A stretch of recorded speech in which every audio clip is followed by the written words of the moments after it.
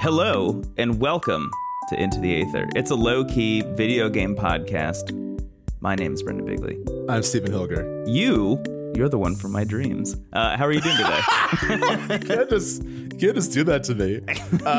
I'm doing great. I have exciting news. I have finished God of War 2018. Me too. Oh, nice. For the second time, right?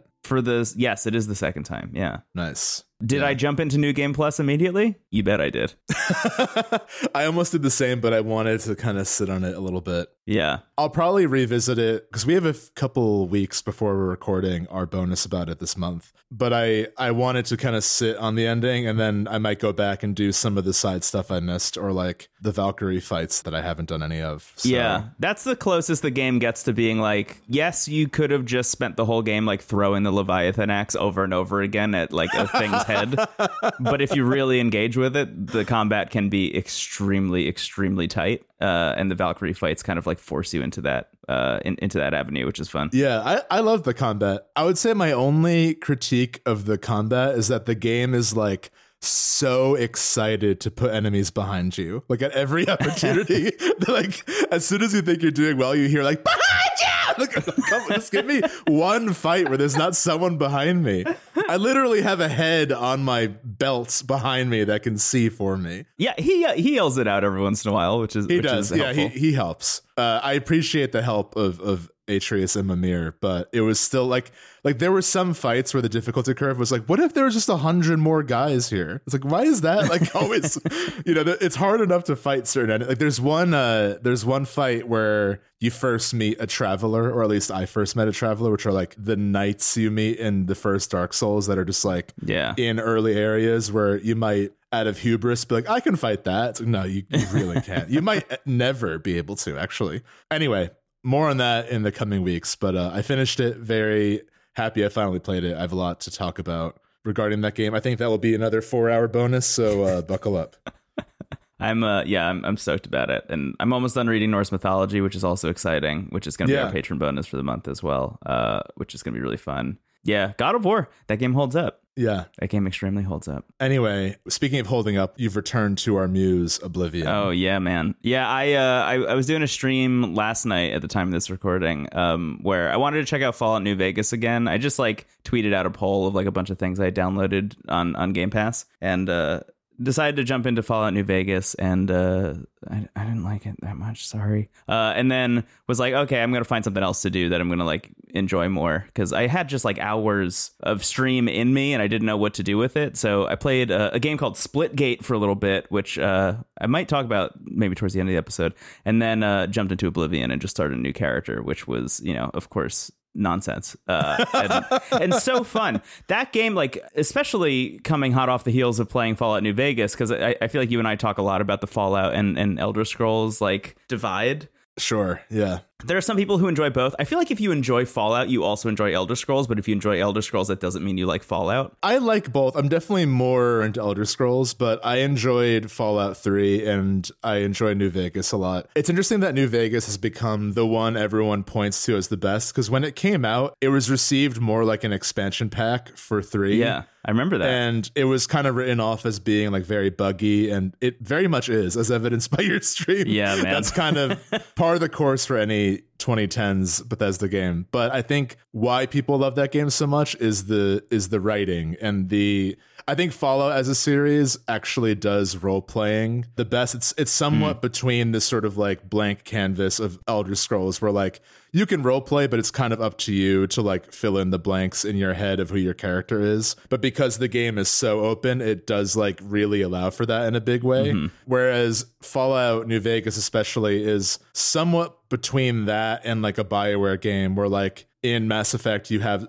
certain decisions you can make, but you can't veer too far off the course. Whereas in New Vegas, the amount of possibilities for who your character is pretty miraculous. And I think that's something you don't really learn upon release, which is why I think the game has been better received over time, because as people return to it, there's actually more to appreciate. Whereas I think a lot of other Bethesda games, the more you return to it, the emptier it can feel sometimes. Yeah. So I don't have the same reverence for New Vegas as other people do, because I do think just the game doesn't play well, for lack of a better phrase. Like, it's fine, but it's also like kind of a big ask to enjoy the parts of it that are really good. And I know like Oblivion combat, it just works for me a little better because I think that Fallout 3 and New Vegas are so reliant on the VAT system that when you don't have VATs, you're kind of like helpless. And then it really shows like how bad the controls are when you like try to aim and it just doesn't work. So there's all the randomness in terms of like where your shots are going to land and things like that too, if you're not using VATs as well. So like there is the percentage chance of hitting where you're aiming in VATs, but then there's also that same percentage chance when you're not using VATs, but that's not forecasted to you at all. So you're just like aiming down the sights at what you think is a headshot on a thing, but it'll just miss anyway,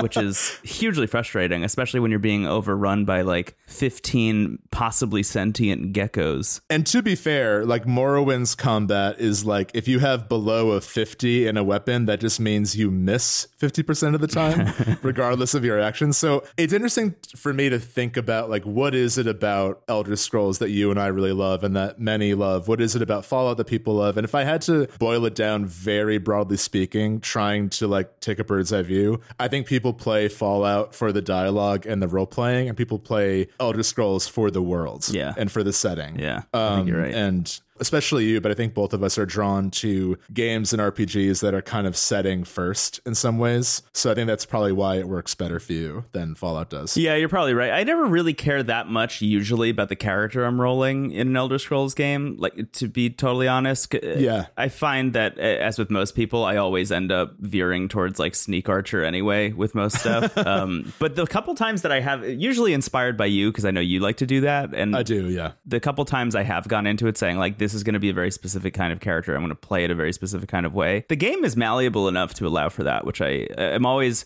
appreciative of, because I never really think of those games as being that malleable. But they give you all those options at the top. Patrick Stewart does ask you what your star sign is, and you can be like, I'm an Aries. What would be the Aries equivalent of the Oblivion star signs? You would know better than me. Yeah, I wonder. I would say somewhere between the Steed or the Warrior. If we're going for the classic Mars energy. I think you're right. Yeah. Yeah. I was going to say the Warrior, but I didn't know if that was going to like offend you in some way. I don't know. I don't know. I wanted to keep it in. I kept it on lock. I mean, you did make a custom class called Bonesaw, which might actually be the true Aries class. Yeah, I made an orc named Chester, inspired by Chat, whose whole thing was that he picks up and sells bones until we realized that bones are extremely heavy have no and value. aren't worth anything.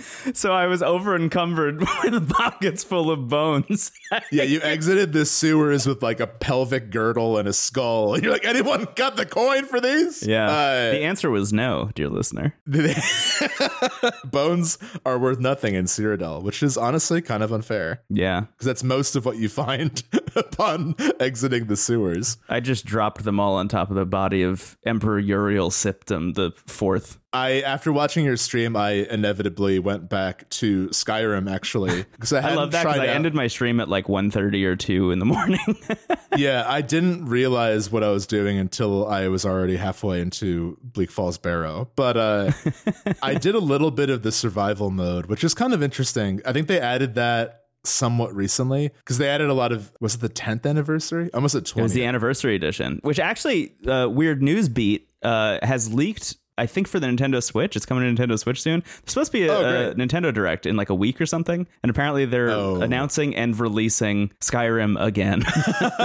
Very excited for that. But yeah, I tried to do survival mode for a bit, which essentially requires you can't fast travel. You have to sleep.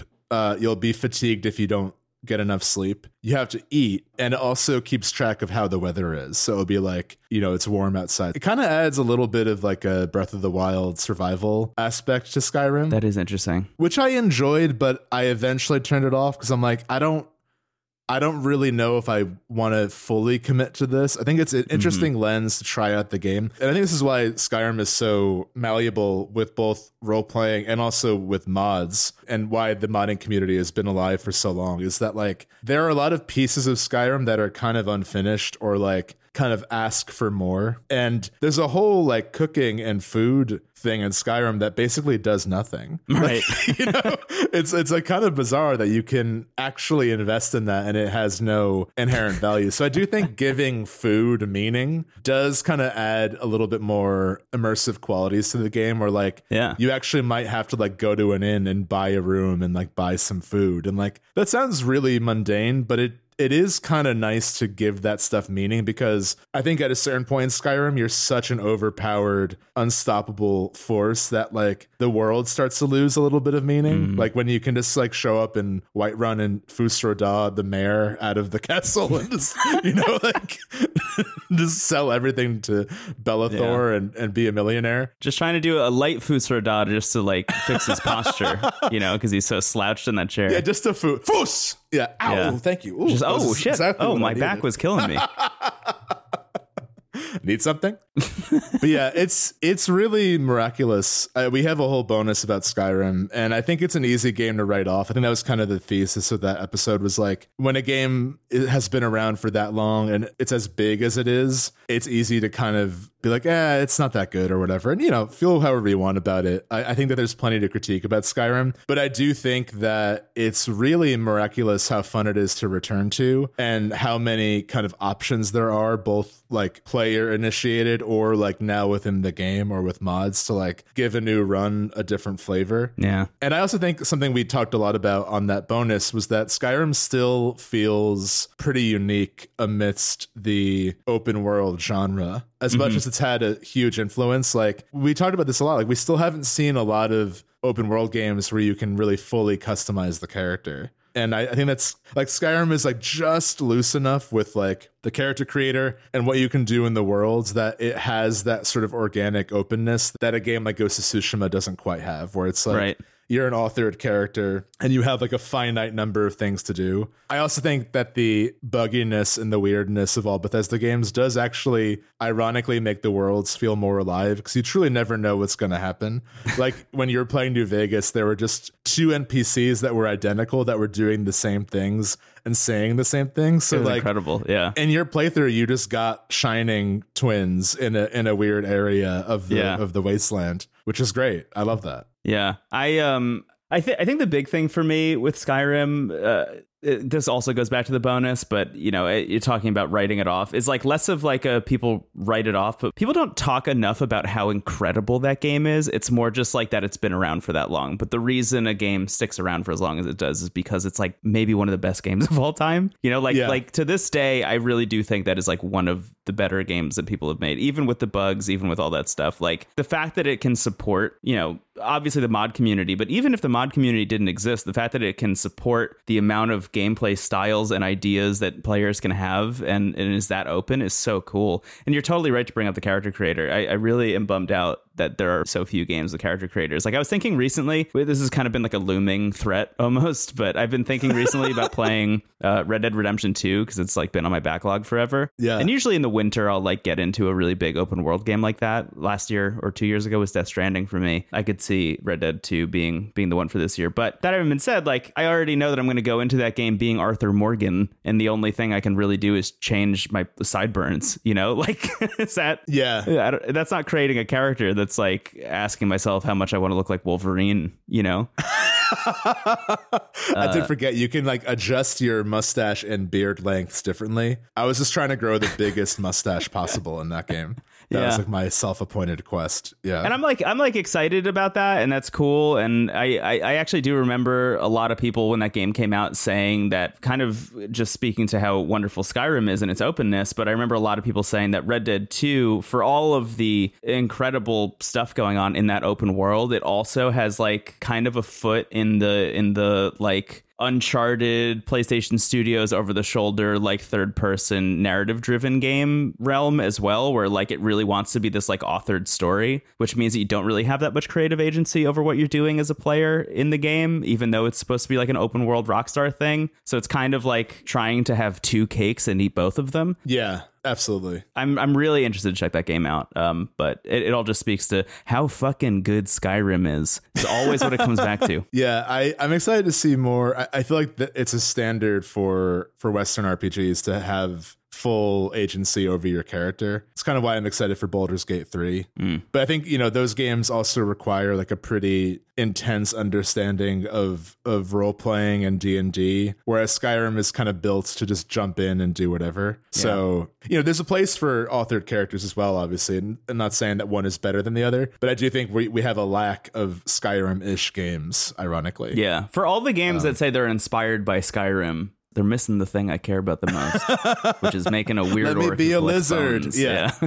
Well, that's a fun indulgence for both of us. Do you want to take a quick break and come back and talk about a different video game that's not made by Bethesda? Yeah, why don't we do that? I think we failed our quest for not bringing up Oblivion yet again. We have to go do a prayer, like a weird penance. Forgive me, Akatosh. Rewind time. The father of all dragons. The Aedra of Time. All right, see you later. Goodbye. Welcome back. Hello. Now that we're steering clear of Chester, the orc bone gatherer. Have you heard the call of Dagon yet? Sorry, I'm gonna stop.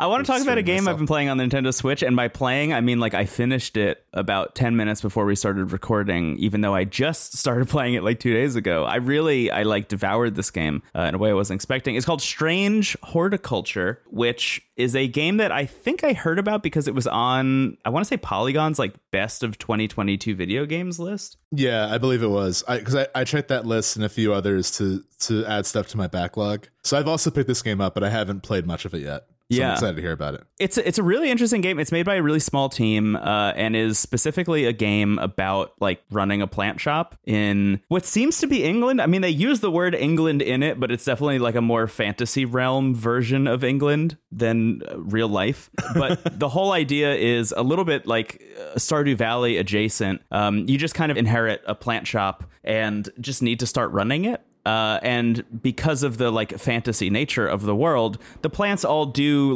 wild things. So there's a plant that can open any lock. There's a plant that will block your mind out from evil spirits that are trying to haunt you in the night. There are plants that just do a bunch of wild, incredible things. And your job essentially is to just let customers come in, tell you what kind of plant they want or what kind of thing is ailing them, and then you need to find the solution to that. You need to look amongst the plants that you have in your shelves and just find the thing that's right for them. And that can go a couple of different ways. That can either be they know exactly what plant you want, but because you have just inherited this plant shop, you actually don't know the names of all the plants that are on your shelves. So somebody's telling you I need a sunset mount cap, and you're I don't know what that is. Thankfully, they've given you a big book that has little kind of rudimentary drawings of all the plants that you can possibly have with kind of descriptions of what's going on with them. So what the plant does, what is their genus and species name, their Latin name, and some interesting traits about it.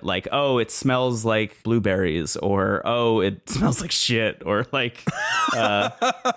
if you hold up a fantasy spectrograph thing to it, you can see glowing spores coming out of it that are invisible to the naked eye, things like that. So somebody tells you oh, I need a sunset mount cap, and then you need to just kind of flip through your book, find the sunset mount cap, read the description, look amongst your plants, and start to inspect all of your plants until you find the one that you're looking for and give it to them. And that could have been a cool game just by itself, if that's all it was. That's actually, it's really nice. It's kind of this, I would say, macabre but also mundane energy. That's the reason I really wanted to bring it up is because I feel it's an answer to a thing that you and I have said so many fucking times on this podcast, which is put me in a fantasy world and just let me do something super mundane. That's exactly what this is. It's fully fantasy world, fully fantasy plants. People come in and just ask you for weird shit. They're there's a thing that keeps screaming at midnight, and you need to find a plant that'll solve that. But outside of that, there's also a couple meters that are constantly filling up on the left side of the screen. One of them is called the Will to Explore, that will fill up as you continue to like help customers, or if you water your plants every once in a while, like watering a certain plant will give you more of the Will to Explore. Or if it's raining, it'll fill up always because you just need to like get out of your shop and like go somewhere where it's not raining, I guess. But that said, when you fill up the Will to Explore meter, you can open up this big map that has a big grid on it. And it's like a map of the surrounding area. And it's all these mountains and rivers and lakes and forests and like, you know, just weird kind of locations all over the place. And you can go visit all of the different towns and like castles and abbeys and rivers and forests that are on the map. But also, you'll every once in a while be like delivered a letter, or somebody will come in and say like, hey, I need a plant, but I don't know what it is, but I know where you can find it and I know a little bit about it. And they'll like give you kind of like a rough description of the thing that you're looking for.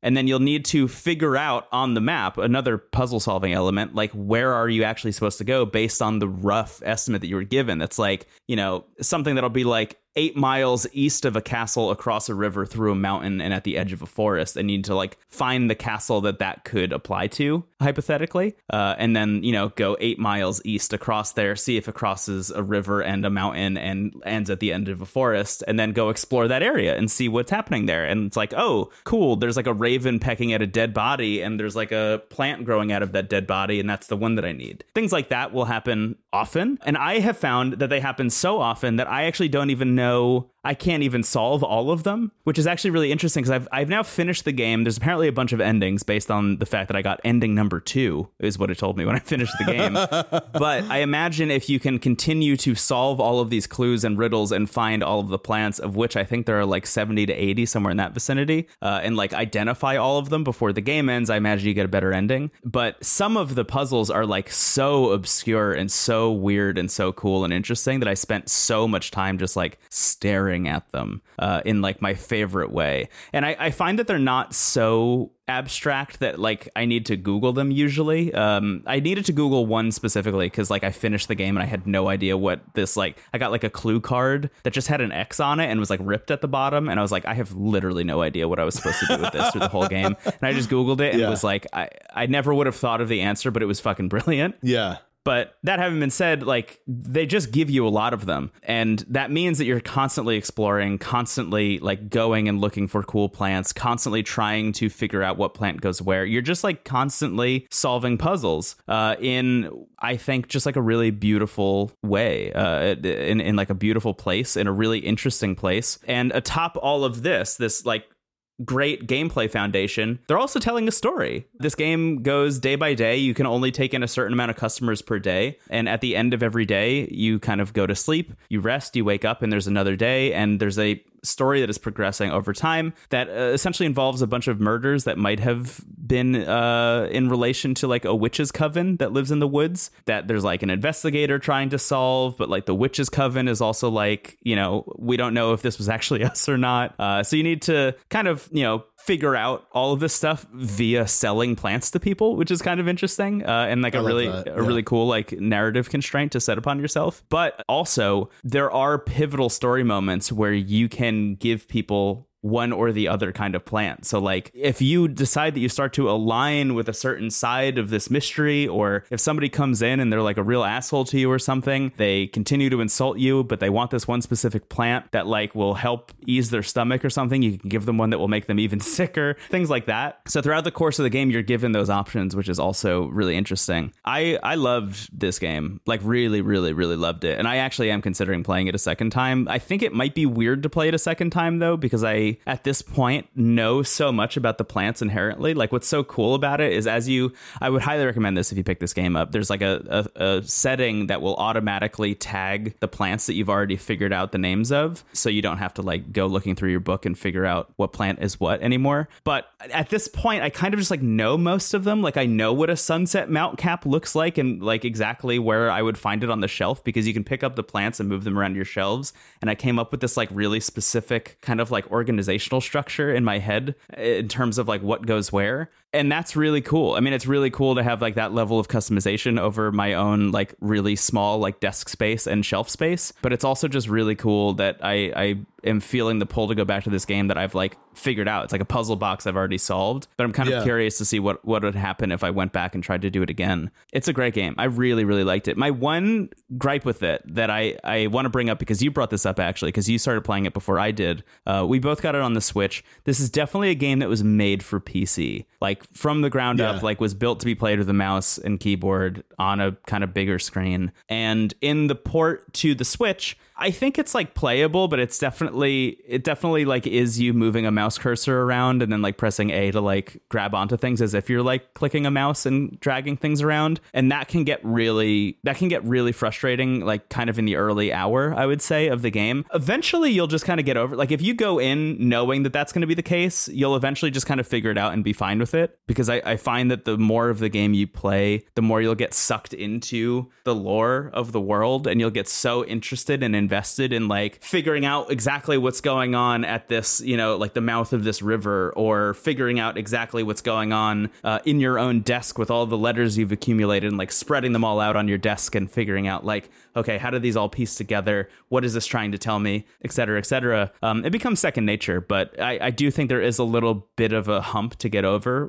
control wise right at the top. But if you go into it knowing that, I think, and give it enough time that, you know, that kind of fades into the background, it is like maybe actually one of the best games of the year. I really, really do love it. That's awesome. Yeah, I'm really excited to play. I just sort of like barely started it and then got pulled away for whatever reason. But you definitely sold me on it, because I, like you said earlier, I love this concept of game, like sort of a low stakes position in a high fantasy world, or some type of, you know, fantasy setting where you're kind of given a mundane role within it. I think the best execution of this, it's not fantasy, but it's very much not fantasy, but Papers, Please, I think really showed how powerful of a story you can tell with like very simple mechanics. You're essentially like working at the border of two fictional countries, and you're given like rules of who can pass through the border. And so the actual gameplay is just like looking at like what ID you're given and the person who you're talking to, and like what are the current requirements of the time.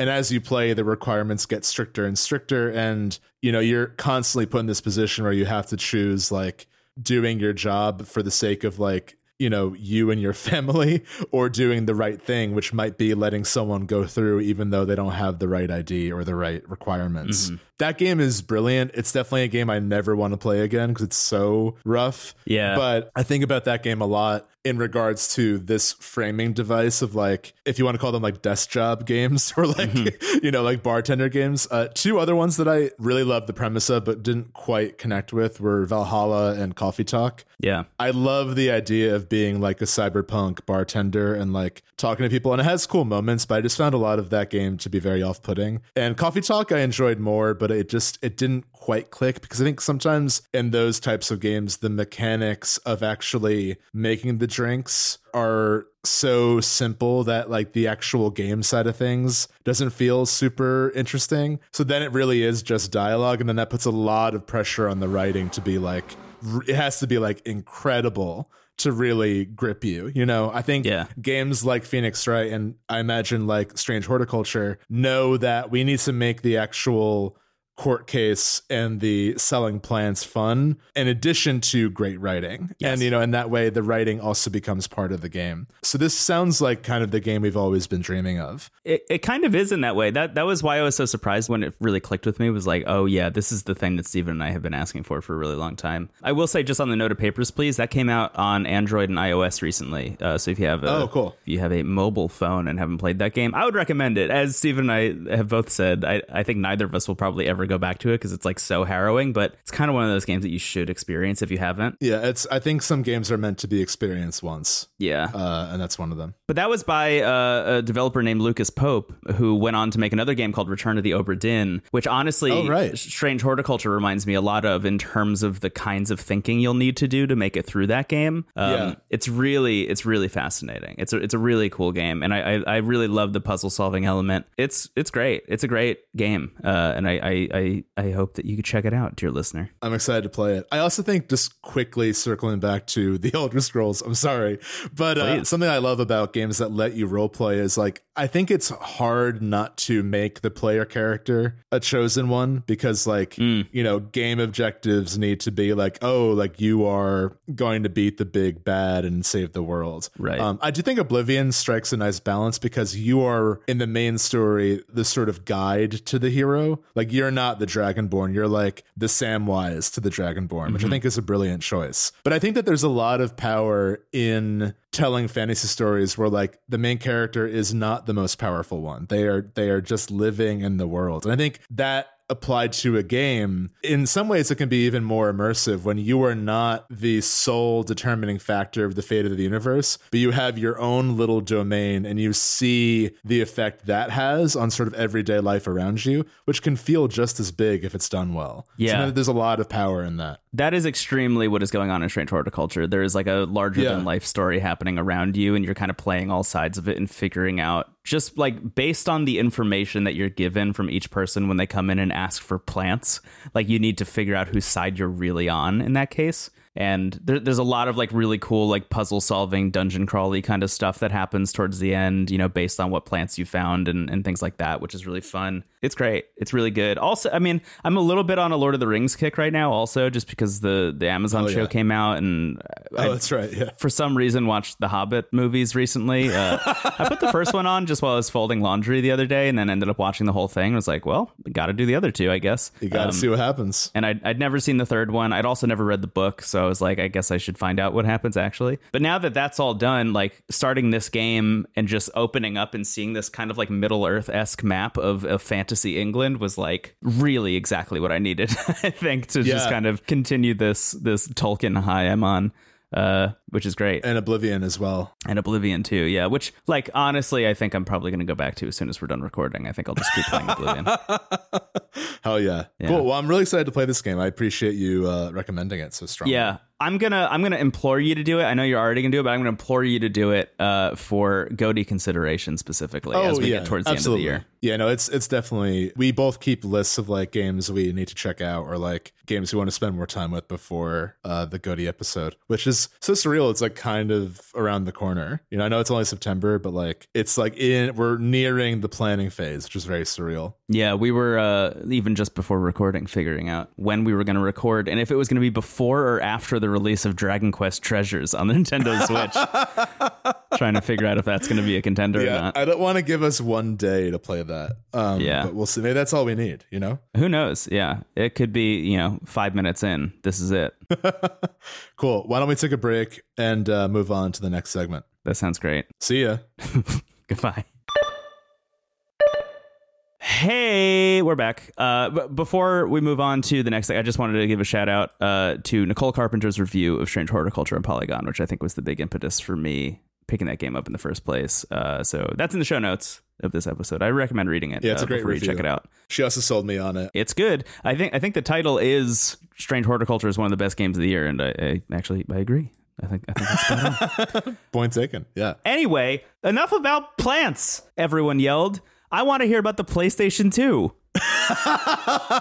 I'm sick of trees. I'm sick of weeds. I want the PS2, baby. Ew. I don't know who that was. I have been playing a PS2 game. That's right. But I've been playing it on the Switch. This is one that I kind of wanted to save for Halloween spooky season. Oh. But I was tempted after some encouragement from some people who listen to the show. And I have downloaded and played Devil May Cry 3, Dante's Awakening Special Edition for the Nintendo Switch. Wow. This is a series that I've wanted to get into for a long time. I also have 5, which like people really liked. That was in like 2019. I've been meaning to play that for actual years.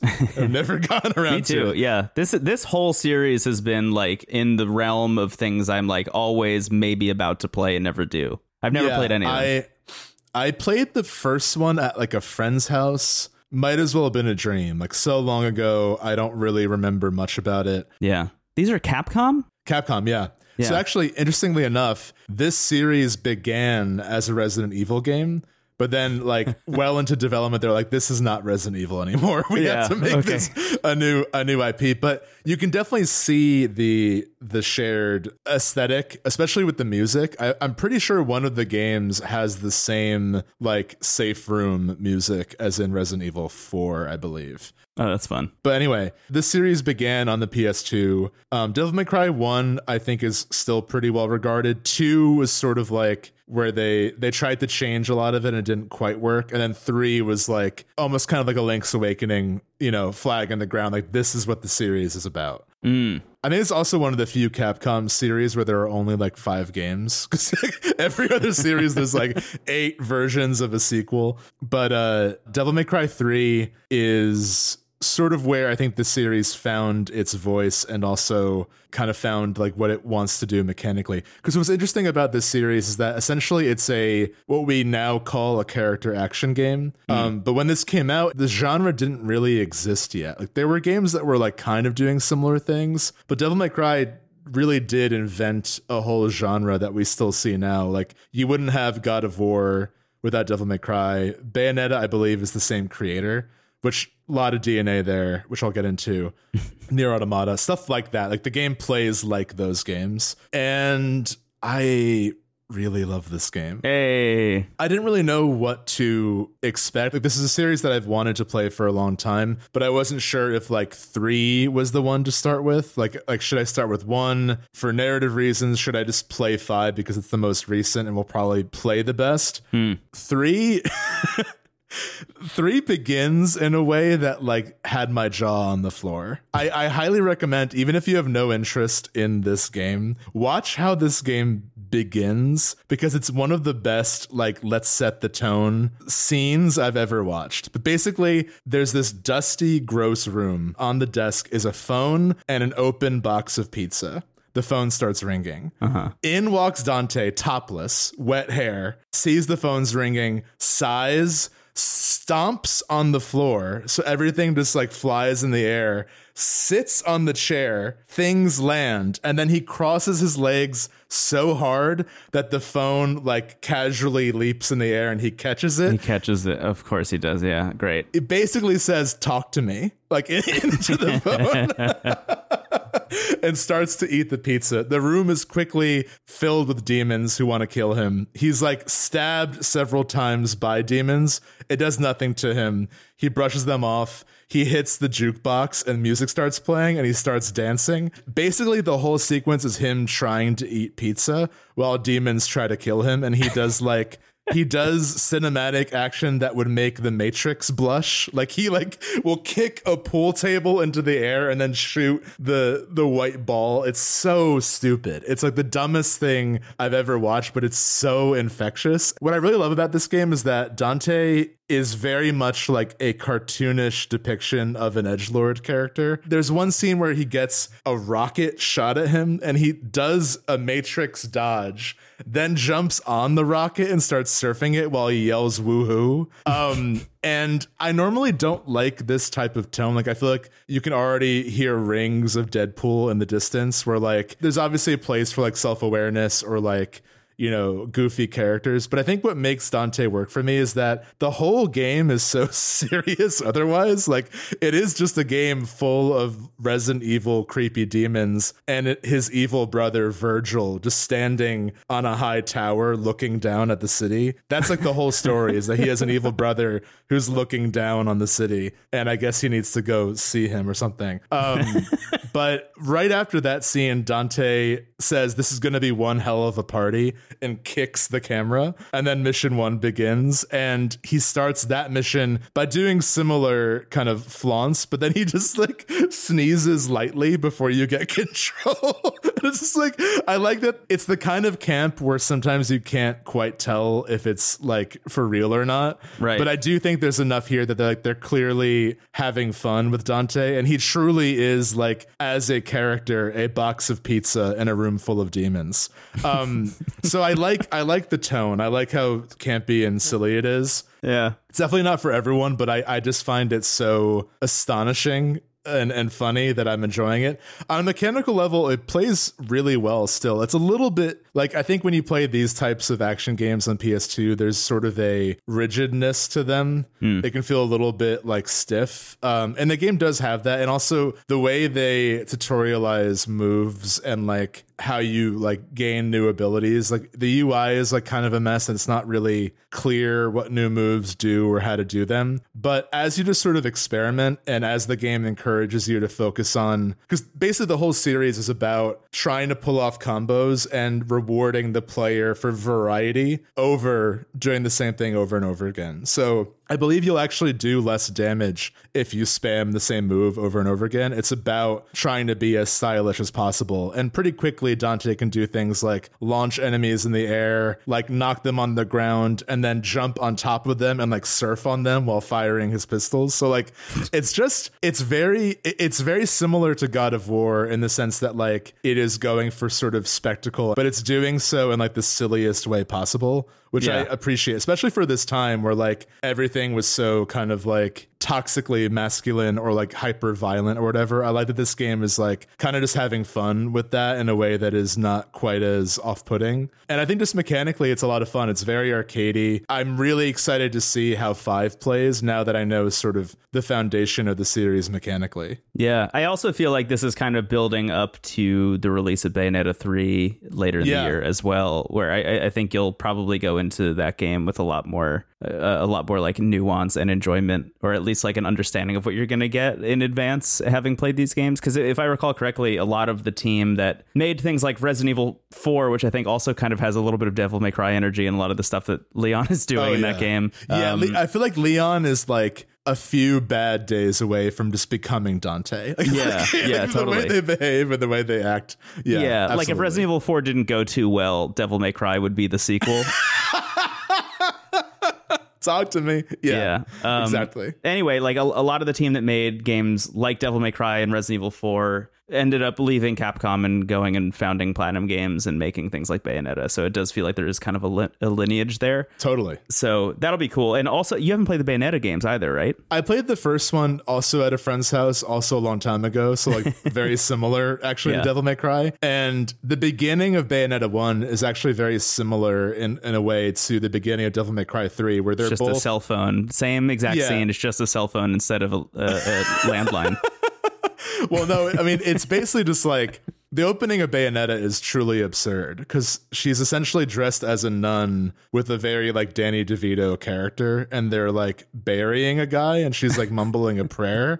Then a bunch of angels show up and then she reveals, you know, her true self and is fighting all these angels over Fly Me to the Moon, like the remix of that song. Hell yeah. I remember there's a scene where she's just fighting all these angels going, guns, guns, guns, and her friend is just throwing her, like as she's emptying all of them, he's throwing her various guns from this empty coffin. Oh my God. It's so stupid. But both games, I think, just have a lot of, like, I do like that campiness. Like, I like that the games are confident enough in the tone they want to do that they're like, we're going to really establish that from the very beginning. So you're just going to have fun the rest of the time. You know, like Dante calling the game a party is corny, but it's also true. Like the whole game is about having as much fun as possible in like the most dour horror setting you can imagine. It's not a horror game, but there are like creepy enemies. And I like that there's a protagonist in that type of game that is like just there to be as silly as possible. And that's why people love the series so much. Is like, and it seems like 5 really dials up the camp, which I'm like curious to see how that works.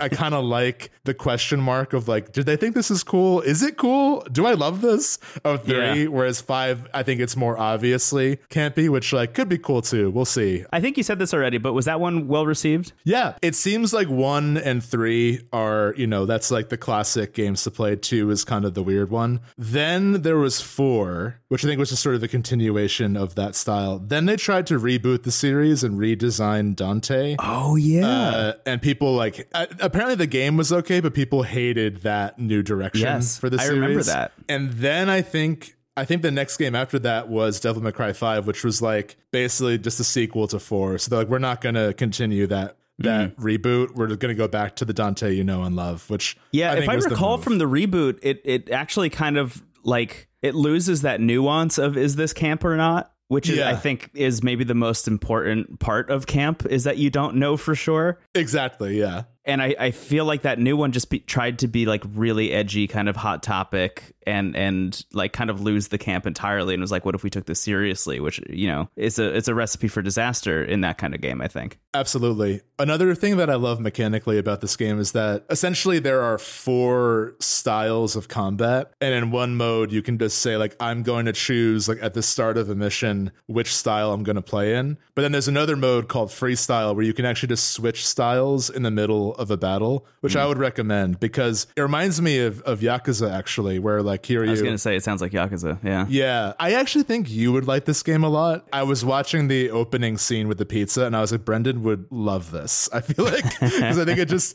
I think you like camp and I think you... would appreciate what this game is trying to do on a mechanical level. It is really hard. That's like the one caveat is that I don't know if this is exactly accurate, but I remember reading that like what is considered hard mode and normal mode was different. So like in Japan, I believe the hard mode is what the US normal mode is, or maybe vice versa.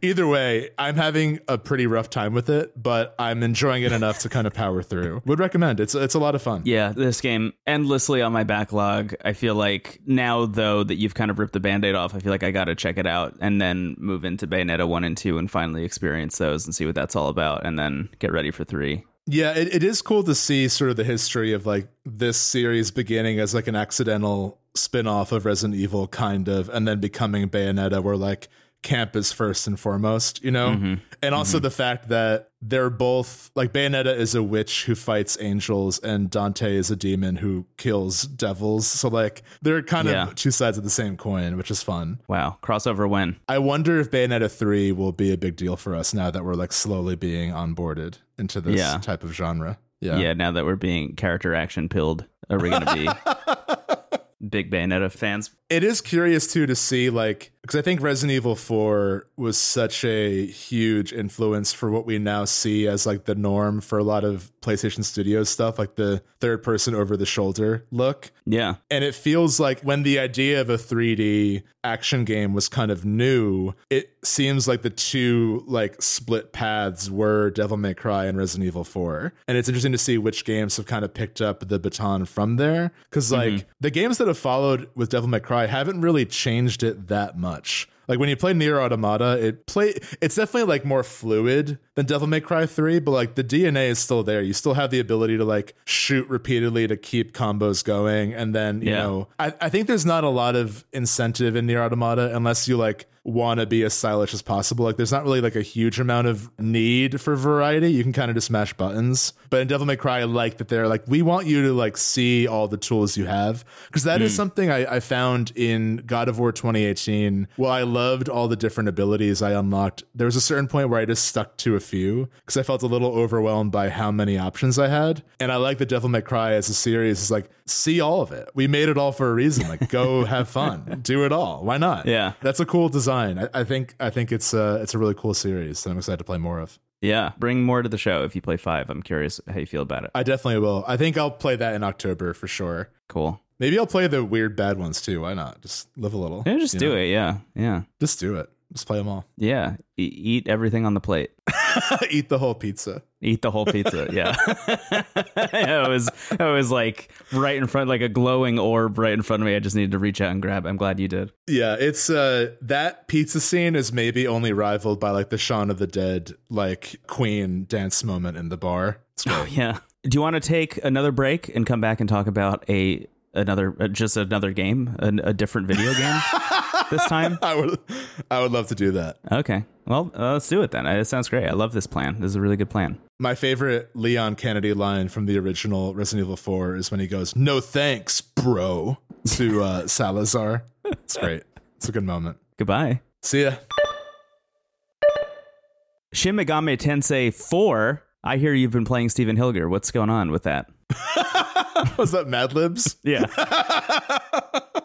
I hear you've been playing a 3DS game recently. Yeah. Shin Megami Tensei 4. So this is one that I had played to bring to the show a while ago, but for whatever reason it got benched. That happens every now and then. We'll sometimes over prepare for an episode, and when we're choosing like the order of games we're going to talk about, some are like deposited for future use. Yeah. And this is one of them. But I mean, this is a game that I've been kind of playing on and off since I started it. It is on the 3DS. It's another 3DS game for you, and I really like it. So I guess just to briefly explain my history with SMT, like many, I was sort of onboarded to the Shin Megami Tensei universe via Persona 5, and then went on to play Persona 3 and 4. We've talked about those games quite a bit. We actually have a Patreon bonus all about 3, 4, and 5, and we also have just regular episodes and regular bonuses. It comes up a lot. I guarantee if you Airtable Persona 5, it's probably at least 20 episodes. It just pops up every now and then. It sure does.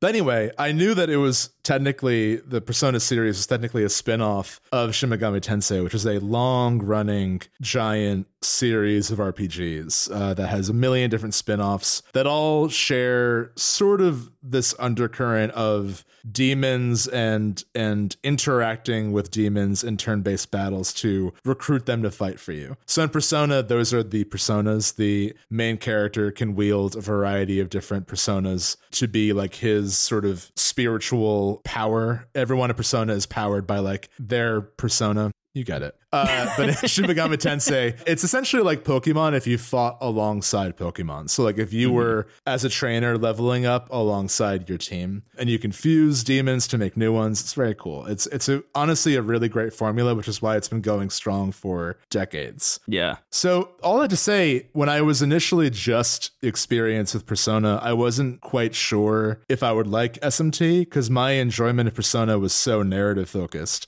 The idea of sort of just getting the battles and also sort of the hardcore reputation of the series, I was like not sure if that was something that I would enjoy. And then Shin Megami Tensei 5 came out, and I really loved it. And that game is incredible, and it really shows the power of atmosphere and of the mechanics of the battle system itself. Like Shin Megami Tensei has a strong enough core mechanic that you can really just have that as a game, and you really don't need anything else. I still prefer the Persona approach, but I like the fact that like, oh, I actually learned more about the battles and about demon fusion from playing Shin Megami Tensei 5, because that's all the game is about. And I really enjoyed that loop of like going to a new area, learning by sort of trial and error, but also just experiencing like what demons are here, how do they fight, what demons do I need, level up, fuse new ones. Like you're always kind of being encouraged to gain new powers and abilities. And there's a lot of really great payoff, because a lot of times you'll win against a boss in Shin Megami Tensei 5 because you have the right idea of what team to make and how to play, versus I need to be level 50. You know, like it's not quite as grindy as you would expect. Like there is a lot of grinding, but it doesn't feel like you're just arbitrarily waiting to be the right level. You do have to engage with the system and understand it to win, which I really, really enjoyed. So since then, I've gone on to play a lot of different SMT games. I played the 2 Devil Survivor games for the DS episode. I've played Strange Journey, and I enjoyed those. Not quite on the same level as 5, but I thought they were pretty cool. But Shin Megami Tensei 4 was sort of looming in the distance, because always lingering. Up until 5, that was the sort of de facto place to start. Very much like a Dragon Quest 8 to 11 scenario, where like 11 is now the clear place to start, but for a long time 8 was. So Shin Megami Tensei 4 takes place, essentially you are a young man in this sort of medieval setting where every now and then a group of people are selected to be samurai, and there's this whole ritual of who is worthy to be a samurai, and you're with a friend who's like really pumped to see if he's worthy, and of course he's not, and maybe he'll become a villain, I don't know, but you are worthy because you are the main character. And once you become a samurai, you're essentially like, you enter this world of like, I think there are like 4 other characters who are also samurai, and you're all given this gauntlet that has sort of out of place high tech powers. It's the Pip-Boy. It's you're given a Pip-Boy, basically, that has a Siri AI named Burrows, who gives you various abilities. One, you can save through Burrows, which is pretty cool. Which I like that there's like you were actually saving through a thing you were given. That's very interesting. But anyway, all that aside, SMT games tend to have a pretty light plot. There's a recurring theme of choosing an alignment, kind of like out of D&D. So there's usually a lawful path or a chaotic path. And depending on which path you choose, you can recruit different demons more easily. So there are also clearly characters you meet that represent those paths. So after becoming a samurai, you meet two other samurai. One is like, hello, I love rules and I love showing up on time. And the other one is like, I love breaking the rules. Hell yeah, dude. So okay, I get it. And like that's all fine. Like I think the world of this game is very interesting. It's not very strong on character or dialogue, but I do think that there are some concepts floating around that are really interesting, and it's a really gripping setting because it's like, okay, this is clearly set in a certain time, but then we're given this technology that is clearly from somewhere else, and it's being kind of guarded by this ritual. Like, what is going on here? And then basically the loop of the game is like, once you have become a samurai, you can explore different shops in that sort of area. You can talk to certain characters, but mostly you're going to this labyrinth where the demons are, and you go and fight demons and do the same SMT stuff. You can train, you can recruit them, you can fuse demons to make new ones. But what makes this game really stand out to me is that there's this beautiful like presentation for the actual dungeon. Yeah. That's something that I've struggled with in other Atlas games. Like I like the presentation of the maze in Etrian Odyssey, but I don't really love just like navigating it and sort of the trial and error aspect of it. That's just a subjective thing. I know some people love that style of dungeon crawling. It doesn't really work for me, but this I think is much more, it's working for me on a subjective level much better because I like exploring it from the third person, like actually navigating it physically and seeing, you know, like, oh, every now and then there'll be like an event where there's characters you can talk to. And also sometimes you'll have to like crawl under a space, or like, you know, it truly is like a 3D space that almost feels like a little Zelda dungeon at times. Yeah. I should mention that I also played a bunch of this game. Yeah. At one point, a couple weeks ago, I guess. The thing that really was shocking to me was like, it really is fully 3D, absolutely gorgeous, looks like it should have been released on the Switch, honestly. Like it's pretty remarkable how good it looks. I'm playing on the like regular sized new 3DS, not the XL, and maybe it's just like the pixel density of the smaller top screen or something, but it's like shockingly high fidelity for a 3DS game. It's really amazing. It's also one of the few games, as we always mention, so maybe it's not a few games because we bring it up a lot, but it's one of the few games I can think of that has just like incredible use of the 3D screen. It does. So what they do is the Burroughs AI will overlay a bunch of things onto the world in front of you and kind of give you like a HUD, you know, as you would have in every other video game. But that HUD element is removed via the 3D from the rest of the world. So as you're moving through the world, there will be, you know, kind of like outlines and shapes and things that are kind of like hovering off of walls and the floor and stuff like that look just like stunning in 3D, because also they're like bright and neon in comparison to the like, you know, torchlit halls and caverns that you're making your way through. Just stunning visually, this whole game. I was really, really blown away by the presentation of the whole thing. Yeah, it's really cool. And it also it's doing what I liked about SMT5, where it's really just a really refined gameplay loop in a really interesting and infectious atmosphere. Like SMT5 has this sort of dystopian open city you can run around and stuff, and I really like that aesthetically, but it did sometimes feel a little bit like I didn't love having to find secret things, because like navigating around the area wasn't always as enjoyable as it could have been. Like running was very fun, the like Naruto run of the character and seeing their hair like flow in the wind, but like having to jump around buildings or finding the right way, like was like it's not quite there. Having this just sort of dungeon to explore and the risk reward of like, how deep do I want to go? When do I want to actually physically go back up, and slowly but surely making progress. I really like that focus of this game. And it also proves to me that, well, I definitely enjoy RPGs more for narrative reasons. There's definitely a big place in my life for a game that is kind of like a podcast game, or like something to play where like I'm slowly chipping away, because it's a game that's pretty difficult. Like I think SMT5 is a much better starting point than this one. This one really just throws you in, and I agree with you. It's pretty unforgiving at first, although I do love the reveal when you die for the first time, you like end up in the underworld. and you meet Charon, the ferryman, Charon's like in every game for some reason, but he's essentially like, I'm so busy that like the idea of having another soul like in the backlog here to ferry to the afterlife is daunting. Like, how about I just revive you instantly and you'll just owe me some money?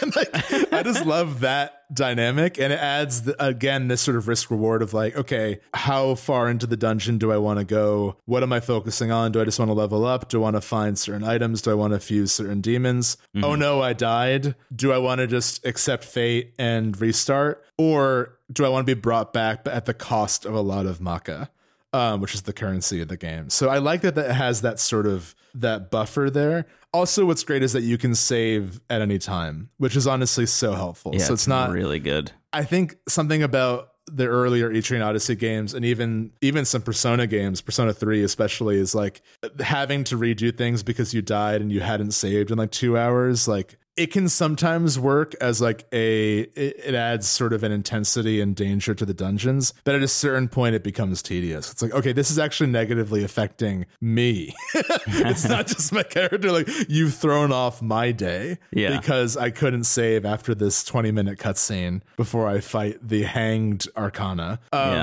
So, oh my God, that was like when I was playing New Vegas yesterday and I died after like 30 minutes of trying to do a quest like an idiot because I hadn't saved, even though chat was telling me to save often. It's like, you gotta have some level of autosave, man, at all. Yeah. Just a little bit. I'm really curious to see how this game develops. I know that people think very highly of SMT4, though. This is like the one for a lot of people. This is the one, and also there's another, as with any Atlas game, there's always like a encore of the game. But there's another SMT4 called Apocalypse. That seems to be the one that people really love too. So, but it also seems to require a certain amount of SMT4 played. So my move might be like play enough of SMT4 to feel like I kind of got it, and then move on to Apocalypse and see how I like that comparatively. Yeah. But these games are great. I would say it's like right up there with 5. I think that, you know, they're doing similar things. I think that 5's story started to get in the way at a certain point. I actually liked just how it began and being left in this really interesting and scary world, and this sort of like back and forth of going back to the main story and the characters. It was okay. I think 4 strikes a nicer balance so far, at least, of like the characters are there more as ideas than as people you're engaging with, which like I think for a Persona fan could be disappointing if you're not like prepared for that. But for what this game is doing well, like I don't need that also.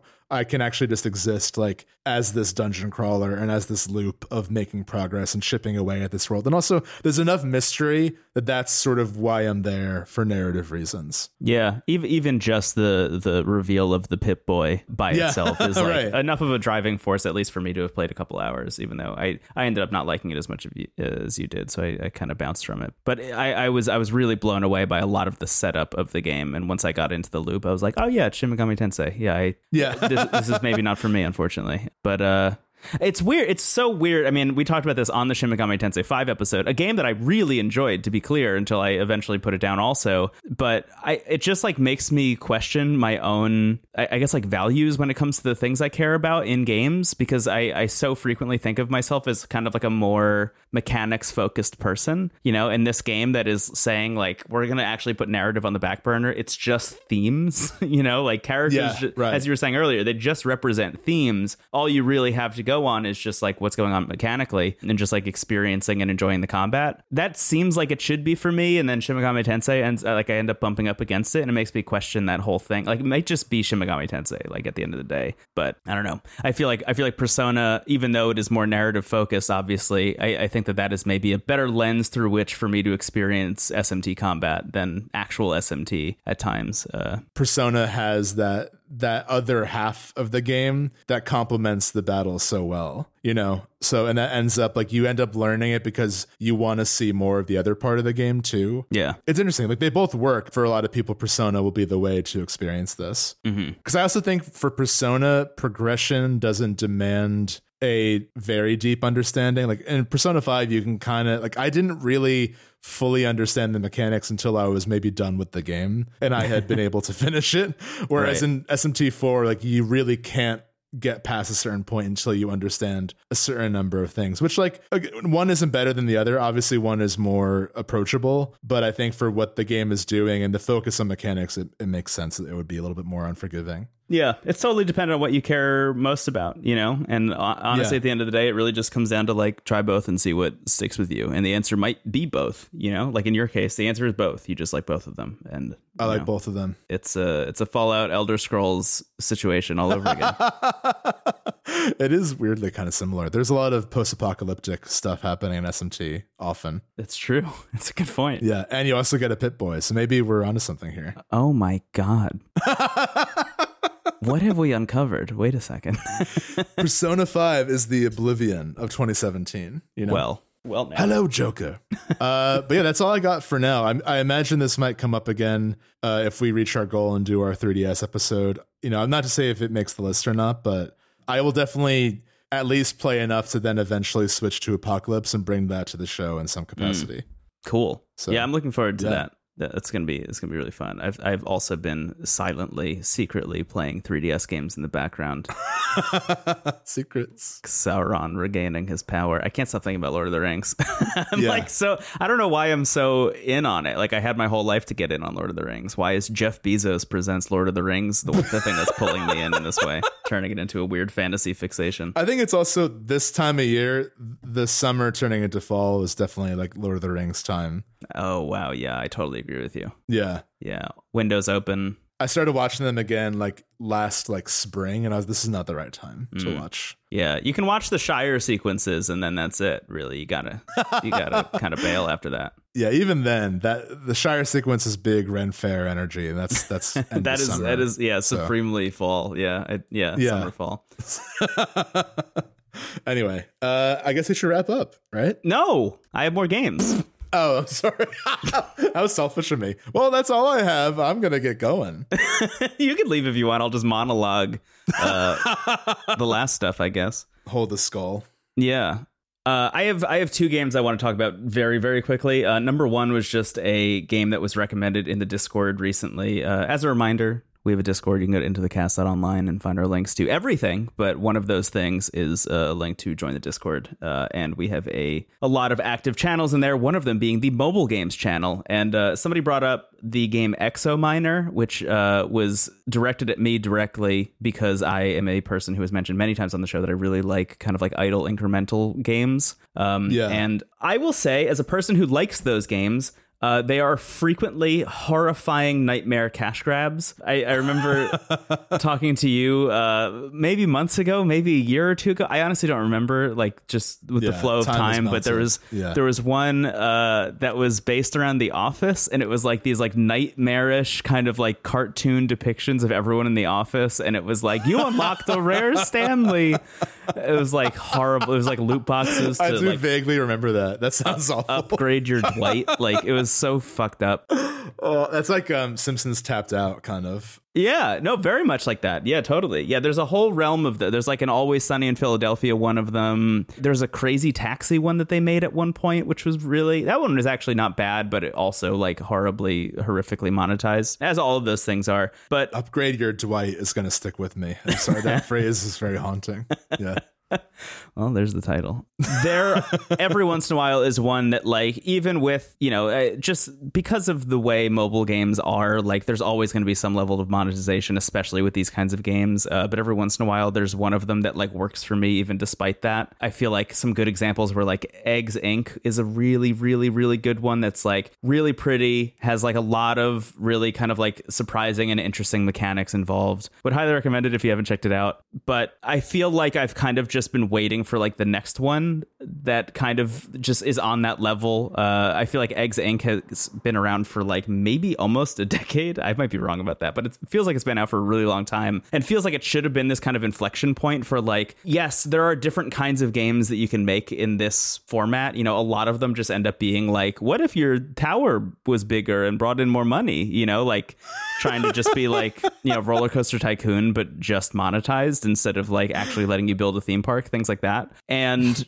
Eggs Inc. I don't want to actually like give away like what's cool about it. I think you should just check it out. But it really felt like the beginning of something new, and there have been so few games that I brought to the show that actually kind of hit that mark for me. One of them was Space Plan, which I loved and I've talked about multiple times on the show. Yeah. Which is a game that's like completable in like a week or two. So, you know, it's an idle game, so it's like playing itself in the background a lot, but generally speaking, it is like trying to tell a story. Like it's a narrative driven idle at clicker game that I think is like really, really, really well done. Universal Paperclips is one I've also brought to the show a lot, by Frank Lance, which I think is like absolutely fucking brilliant. That's another one I don't want to say anything about, just like go check it out and play it. But Exominer, not trying to tell a story, to be clear, is just really pretty. A lot of like resource and like kind of just like idle management stuff that I really appreciate. I don't really have a lot to say about it. There's a lot of preamble for it. I just think it's really like good and well done. I think it sounds really nice and looks really nice, and I've been playing it a lot this week. So that's just a shout out to Exominer. Hell yeah. Which I think is pretty cool. The other game I want to talk about briefly is a game that is like just so fucking poorly timed to bring it to the show, but here it is anyway. It's called Splitgate. The reason that it's poorly timed is because the developers, 1047 Games, have announced that they are ending support for Splitgate soon, even though it has just left beta. Splitgate got really popular like semi-recently, within the last like year, I'd say. It's essentially a blending of like Halo-style first-person shooter combat and the portals from Portal. So you're running around, you know, left trigger to look down the sights, right trigger to shoot. But L1 and R1, or the left bumper and right bumper, let you shoot two portals that let you travel around the map and kind of do whatever you want. You know, jump down behind an enemy, or, you know, launch yourself, do the like physics kind of fling thing like you're doing in Portal to fling yourself across the map, things like that. All of that is possible in Splitgate. And it was out for like years and years in beta and was not like super popular until some streamers kind of picked it up, as is, you know, the way for a lot of like small indie games like this. Eventually some streamers just kind of like pushed it into popularity, and now it's a much bigger game than that. And essentially what happened was the developers of the game released a statement this week that said, we could not be here without your support. We pride ourselves on trying to be as community focused as possible. We strive to improve our game and build a better future for Splitgate because of the enthusiasm of our fans. Thank you. And then they go on to say, after careful consideration and much deliberation, the 1047 Games team has determined that in order to build the game fans deserve, and to build it in a way that isn't trying to retrofit and live operate an existing product, we are ending future development of Splitgate. We're turning our attention away from iterative, smaller updates and going all in to focus on a new game in the Splitgate universe, which will present revolutionary, not evolutionary, changes to our game. It will be a shooter, it will have portals, and it will be built in Unreal Engine 5, and it will be free. This is a see you soon and not a farewell from the 1047 Games team.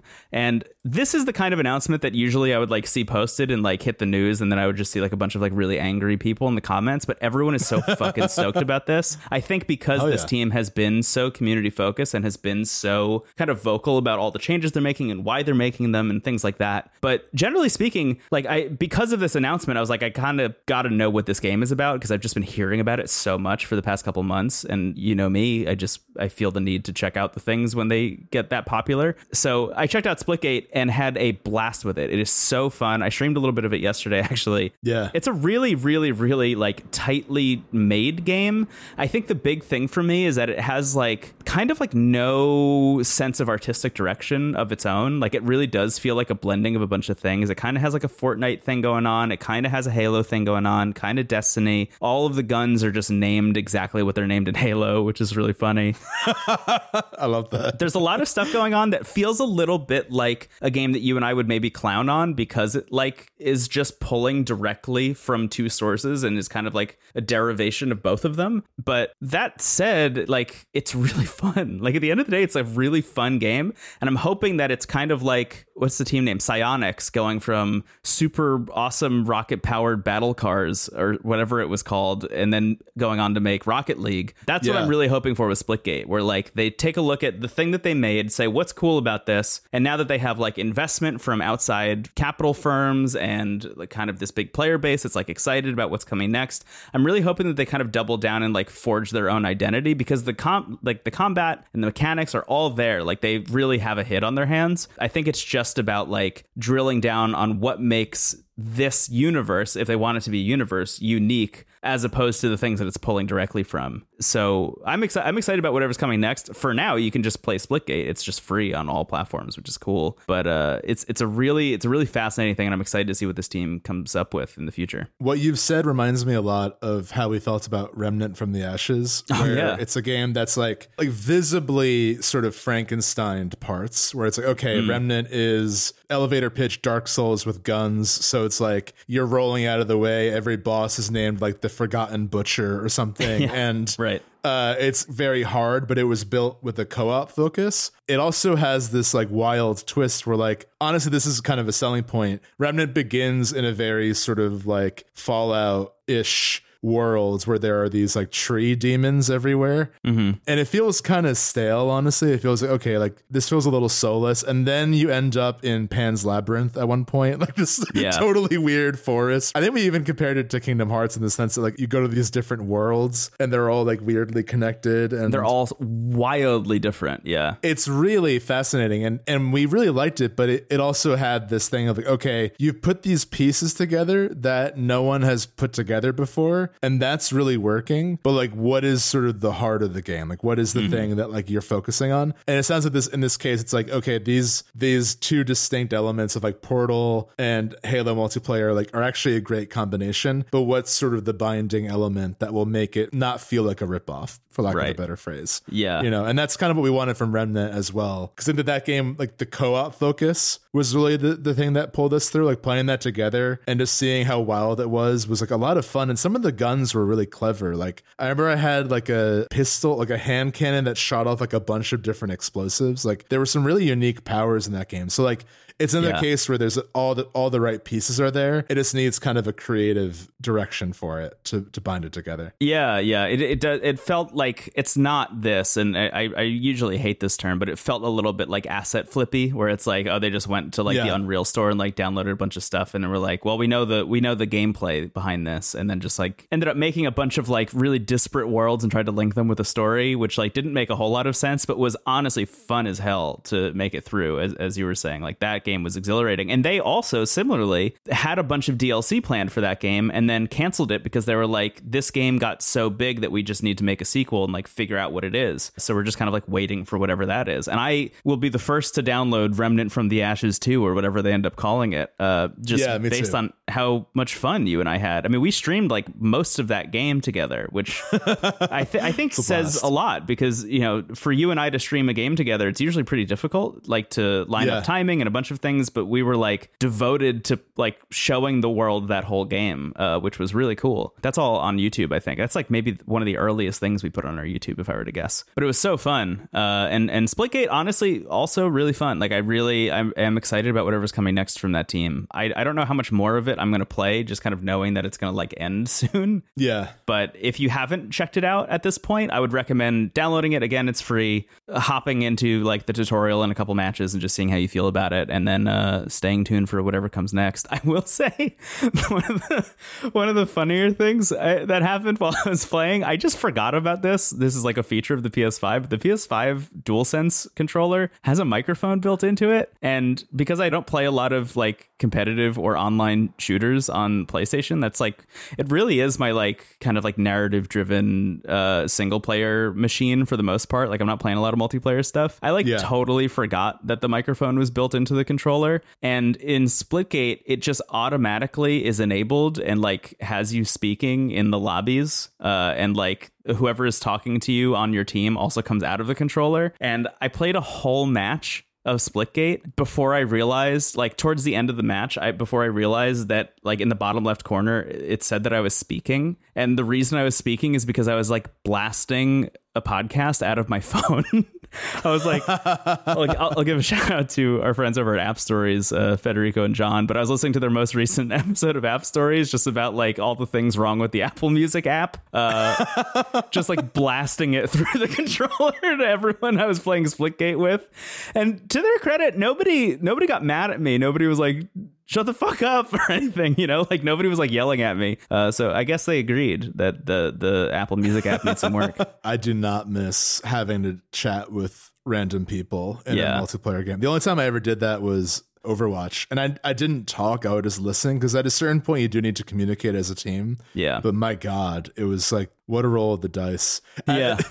There were often matches where someone would be like, hey, you all seem kind of normal. Do you want to just like be a team for the next few hours? And like, we don't have to roll the dice again. Yeah. That was kind of nice. But yeah, it got pretty rough when that game was in its height. Yeah, I feel like in Overwatch, it's just like you hit a certain level, like in the actual ranking, where it's like things get difficult enough that you need to talk to people. That was one of the like biggest developments of multiplayer shooters online, I think, was the Apex Legends like ping system that now every game has. Like, thank God great for Respawn coming up with that idea, because that was brilliant. There are still games where you like need to speak, you know, like if you're playing like a raid in Destiny 2 or something with randos, like you'll probably want to be on voice chat because that stuff is so dependent on having a team that's like in lockstep with one another. But that Apex Legends ping system like really goes a long way. Yeah, thankfully the games I play online the most are fighting games, which like I don't need to talk to whoever I'm facing. We don't need to psych each other out.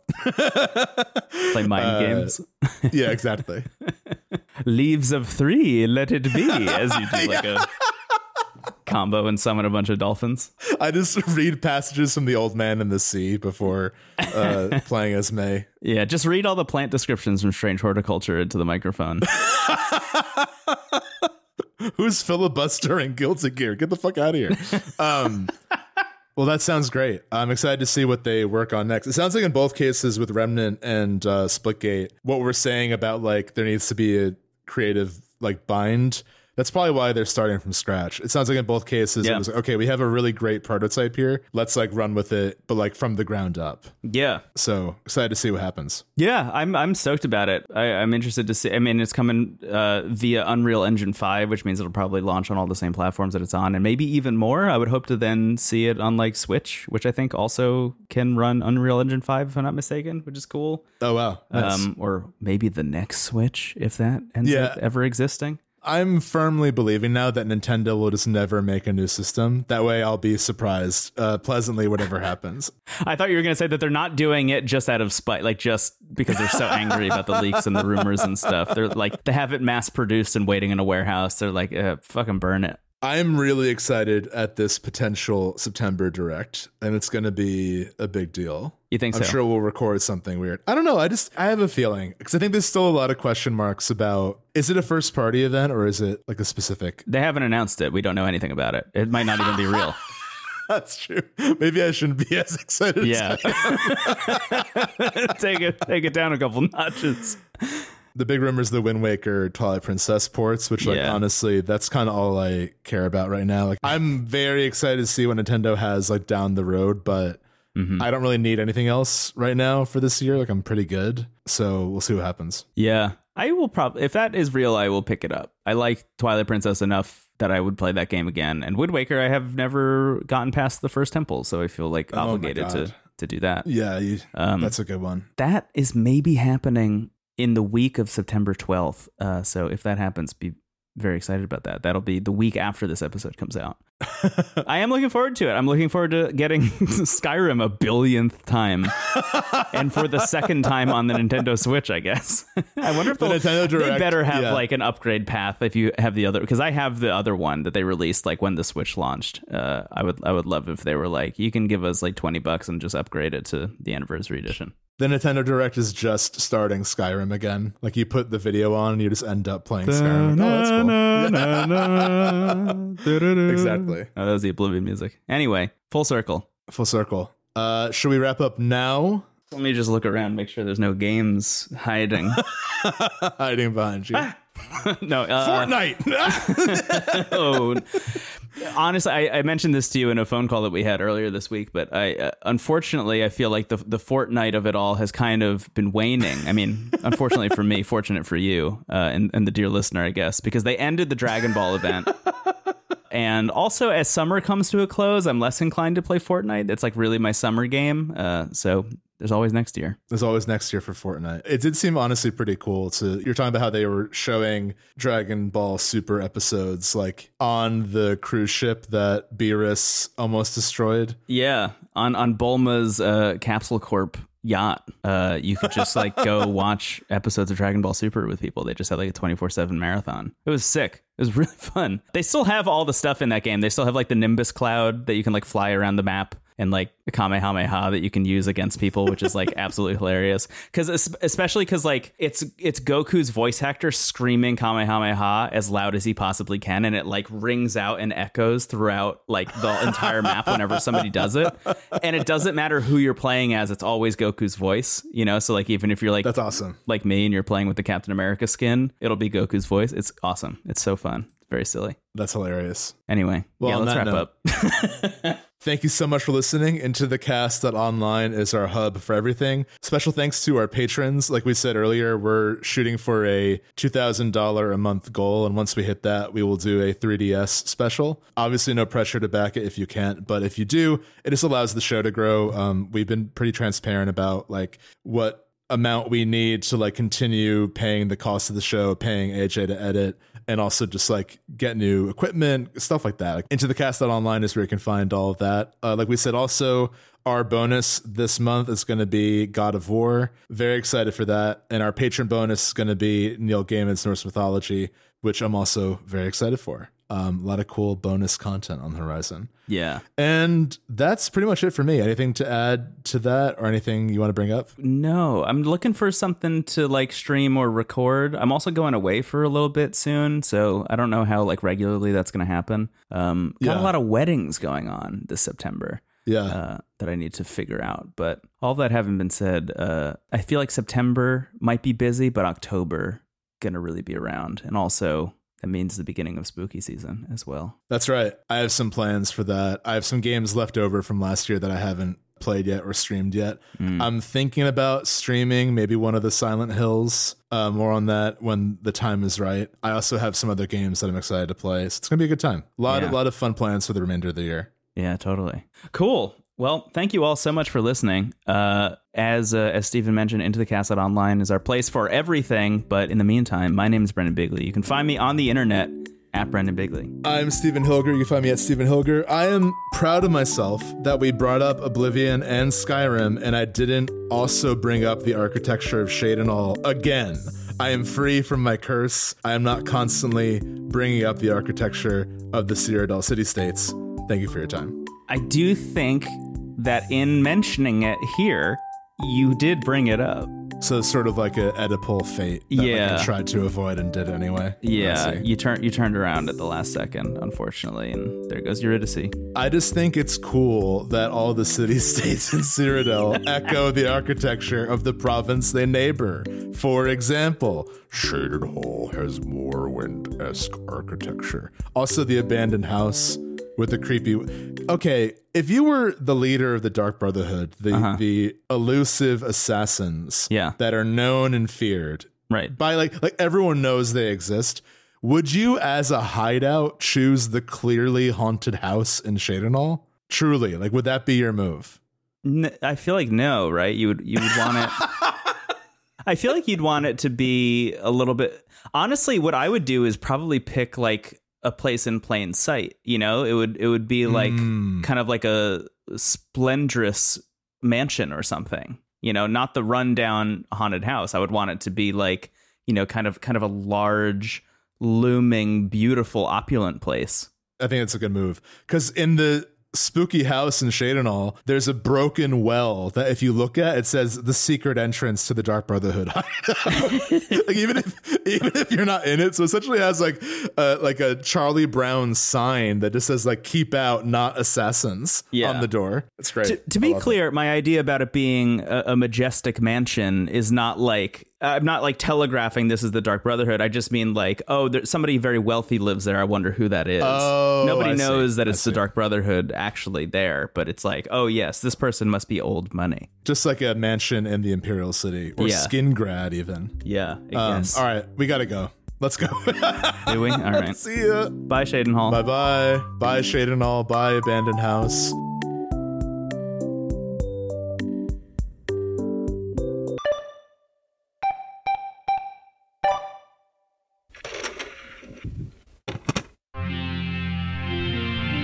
TWG, the worst garbage, online.